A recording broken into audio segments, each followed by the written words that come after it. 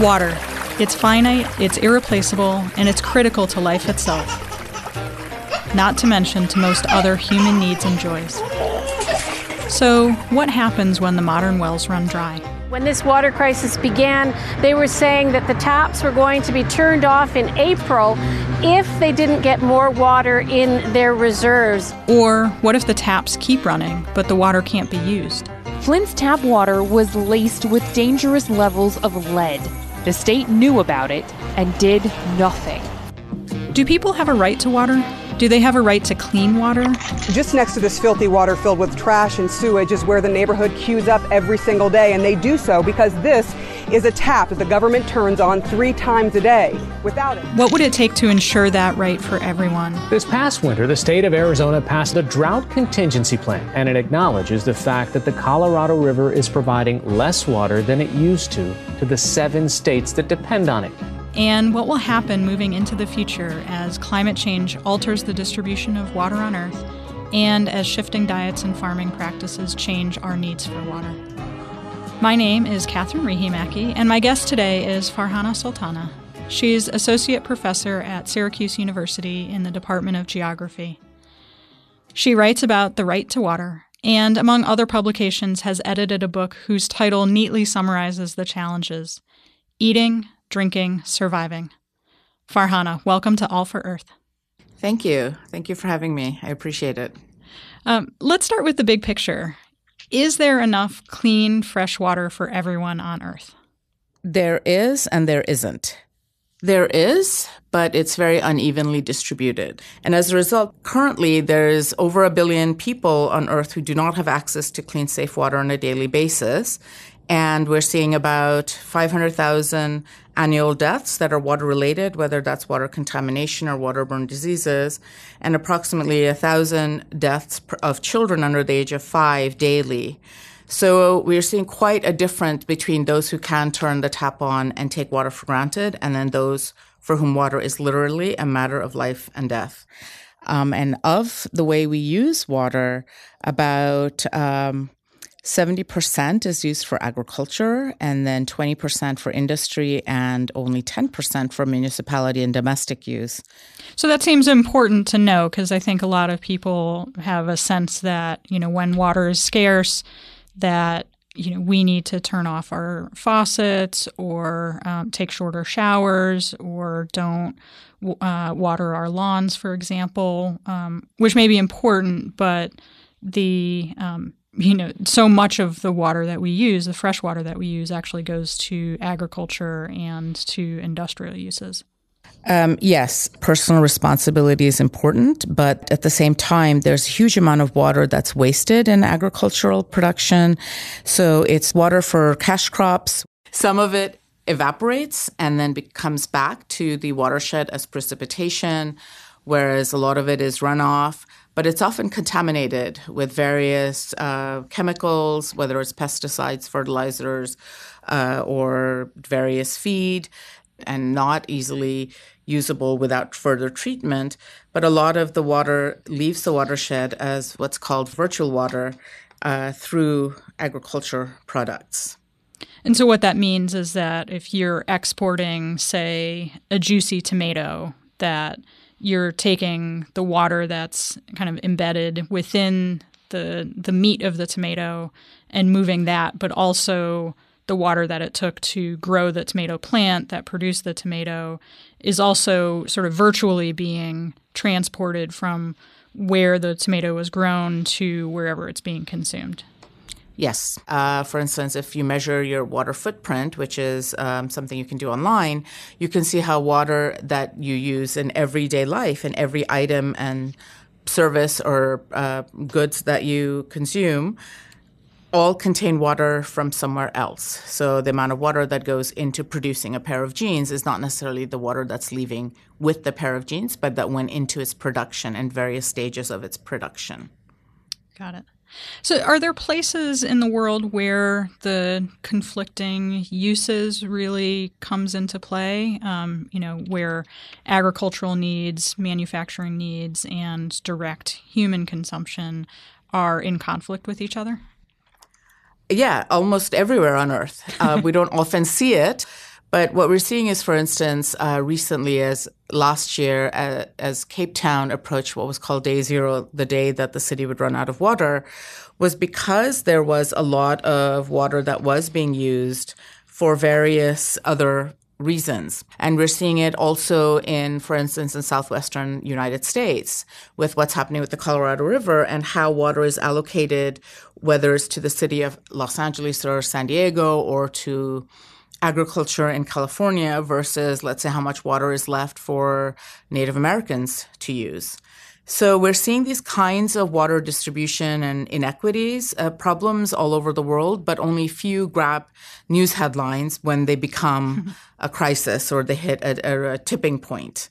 Are there particular hotspots around the world that you view are critical places for water and water access? So there are many places, particularly in the global south or developing countries, where there's inadequate potable water in cities and in rural areas, either due to water contamination or inadequate water distribution. But then there are also hotspots in the global north or in the advanced industrialized countries, such as places like Flint, Michigan, or Native American reservations. So water quality, quantity, affordability, reliability, accessibility all become really important to think about because the hotspots are the ones that often make headlines, but then there are also mini hotspots that don't, except for cases like Flint that have recently gotten a lot of attention and galvanized some action. And what does it mean to those areas to have water scarcity? I mean, what does that mean that they can't do that, people who live in more water-rich areas might be able to? So water scarcity or water insecurity is really linked to social inequities. So people who are poorer, who are often racialized, or who are minority populations in different places do not therefore have the water they need for their flourishing, for their health, for their public health, for the opportunity to have access to jobs, to have better human dignity in how they live. Inadequate amounts of water impact their ability to live full human lives. And so this brings me to kind of one of the interesting parts of your biography. You started out as a geoscience student, but you're in a much more interdisciplinary program now in geography, and you have affiliations with tons of programs, some of which I think are maybe obvious, international relations, for example. Some are not as obvious, like women's and gender studies. Can you talk a little bit about why that affiliation in particular is so important when you think about water issues? Yeah, as I've increasingly moved from the natural sciences to the social sciences and also worked for the United Nations for a while, I've become much more attuned with the way water comes to affect all aspects of human life and human society as we know it. And that led me to also then discover that water is entirely a gender issue.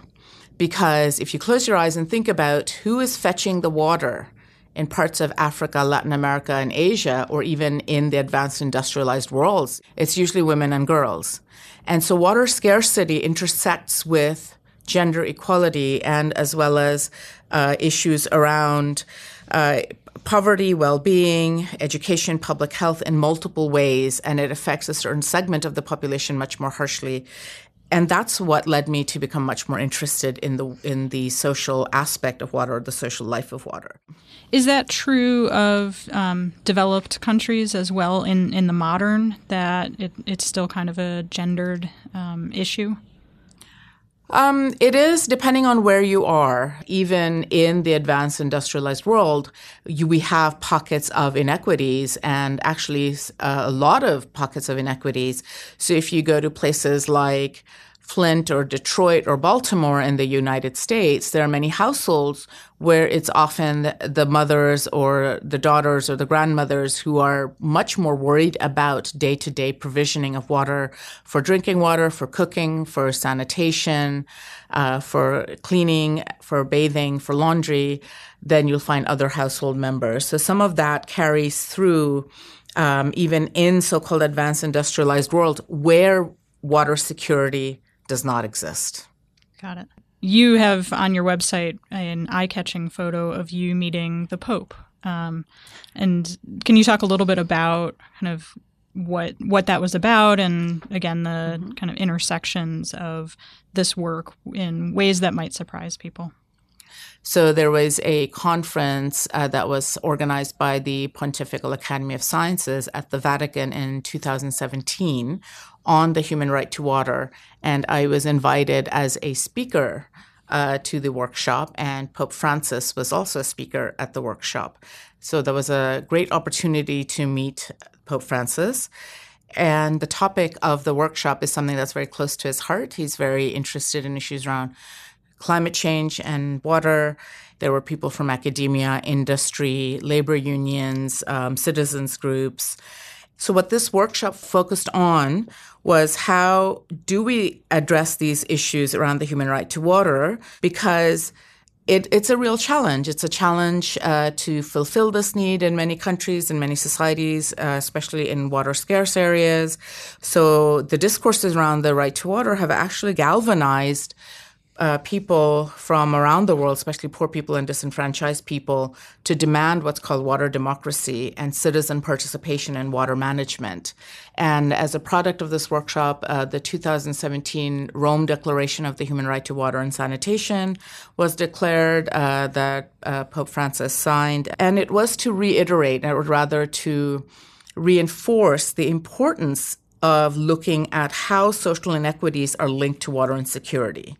So I want to segue into thinking about solutions. And one of the things that is missing in what you've talked about just now is technology, which might surprise some people. What is the role of technology in fixing some of the issues in which people don't have access to sufficient clean water to have a dignified life? So technology definitely has its place, but it's really important to recognize that not all technology or technocratic approaches to solutions to water crises will be appropriate or as important as we think, because water is fundamentally a social political issue, that it's about power relations. It's about who has the right to decide whose voice counts and what kind of solution is offered. And because it's so contextual, there isn't a specific technology that will solve all problems everywhere. So what needs to be worked out is, in each context, what technology makes sense. So for instance, in the United States, we have a lot of aging infrastructure that needs to be replaced so that we can reduce the number of flints that are happening throughout the country in terms of water contamination from the technology of the water infrastructure. How about another solution that's sometimes raised, which is changing our diets? Given what we talked about earlier about virtual water and the water that's embedded in the food that's grown as well as the animals, what role does a change in diet play in solving some of these issues? So changing diet does reduce the amount of water that goes into agricultural crop production as well as agricultural meat production. But at the same time, it's a small amount because not many people in the global south and the developing countries eat a large amount of meat. So a lot of what we're seeing is agricultural water being used to produce the feed for the animals that are then consumed.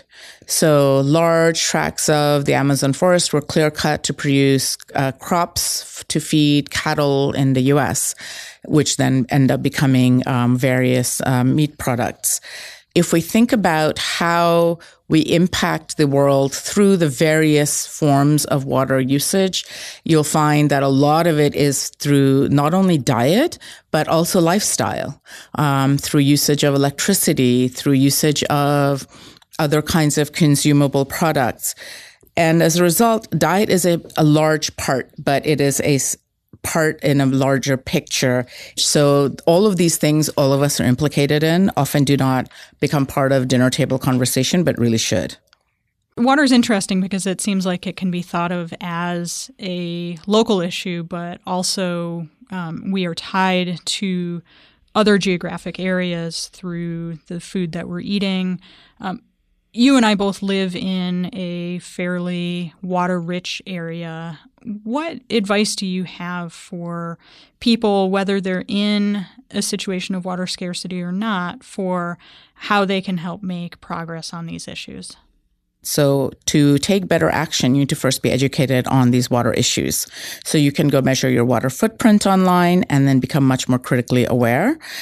I would advocate for developing a water ethic. So that means shifting practices, having a much more ethical relationship towards water and how water is linked to everyday habits, everyday lifestyle. And fundamentally, lastly, is to ensure that principles of equity, collaboration, and inclusivity are central to all of this, because we need to really have a better understanding of how water is very much a moral issue. And as a result, that will help us think about much better transformations that are equitable and inclusive in order to fight for water justice for all. So when you look forward to the mid-century or 2100, are you hopeful for what the future holds? Yes, I'm hopeful because young people give me hope about the future. They're much more active in terms of raising awareness and much more vocal. They're much more interested in what's happening to their environment than I think perhaps any other generation that's come before us. I think young people globally right now are much more aware of environmental justice issues, water justice and climate justice issues. And even if the future may look very daunting with the coming climate crises, I think with greater political engagement and improving democratic processes, I think there's real hope because things will not change unless they're made to. I think that's a great place to finish our conversation today. Farhana, thank you so much for all of the insight you've brought on, the many, many ways in which we interact with water and the different ways in which we might impact the future of water. So best of luck to you with all of your efforts here. Thank you so much. Thank you for having me. I really appreciated this. Farhana Sultana is a Syracuse University faculty member affiliated with many, many programs. She has a new book called Water Politics, Governance, Justice, and the Right to Water. You can read more about her work on her website, farhanasultana.com. Please subscribe to our podcast feed wherever you get your podcasts. Until then, be well.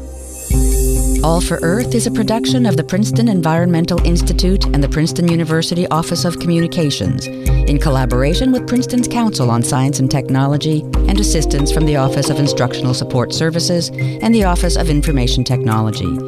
Our executive producer is Margaret Koval, and our audio engineer and editor is Daniel Kearns. The opinions expressed here represent the views of the individuals involved and not those of the university.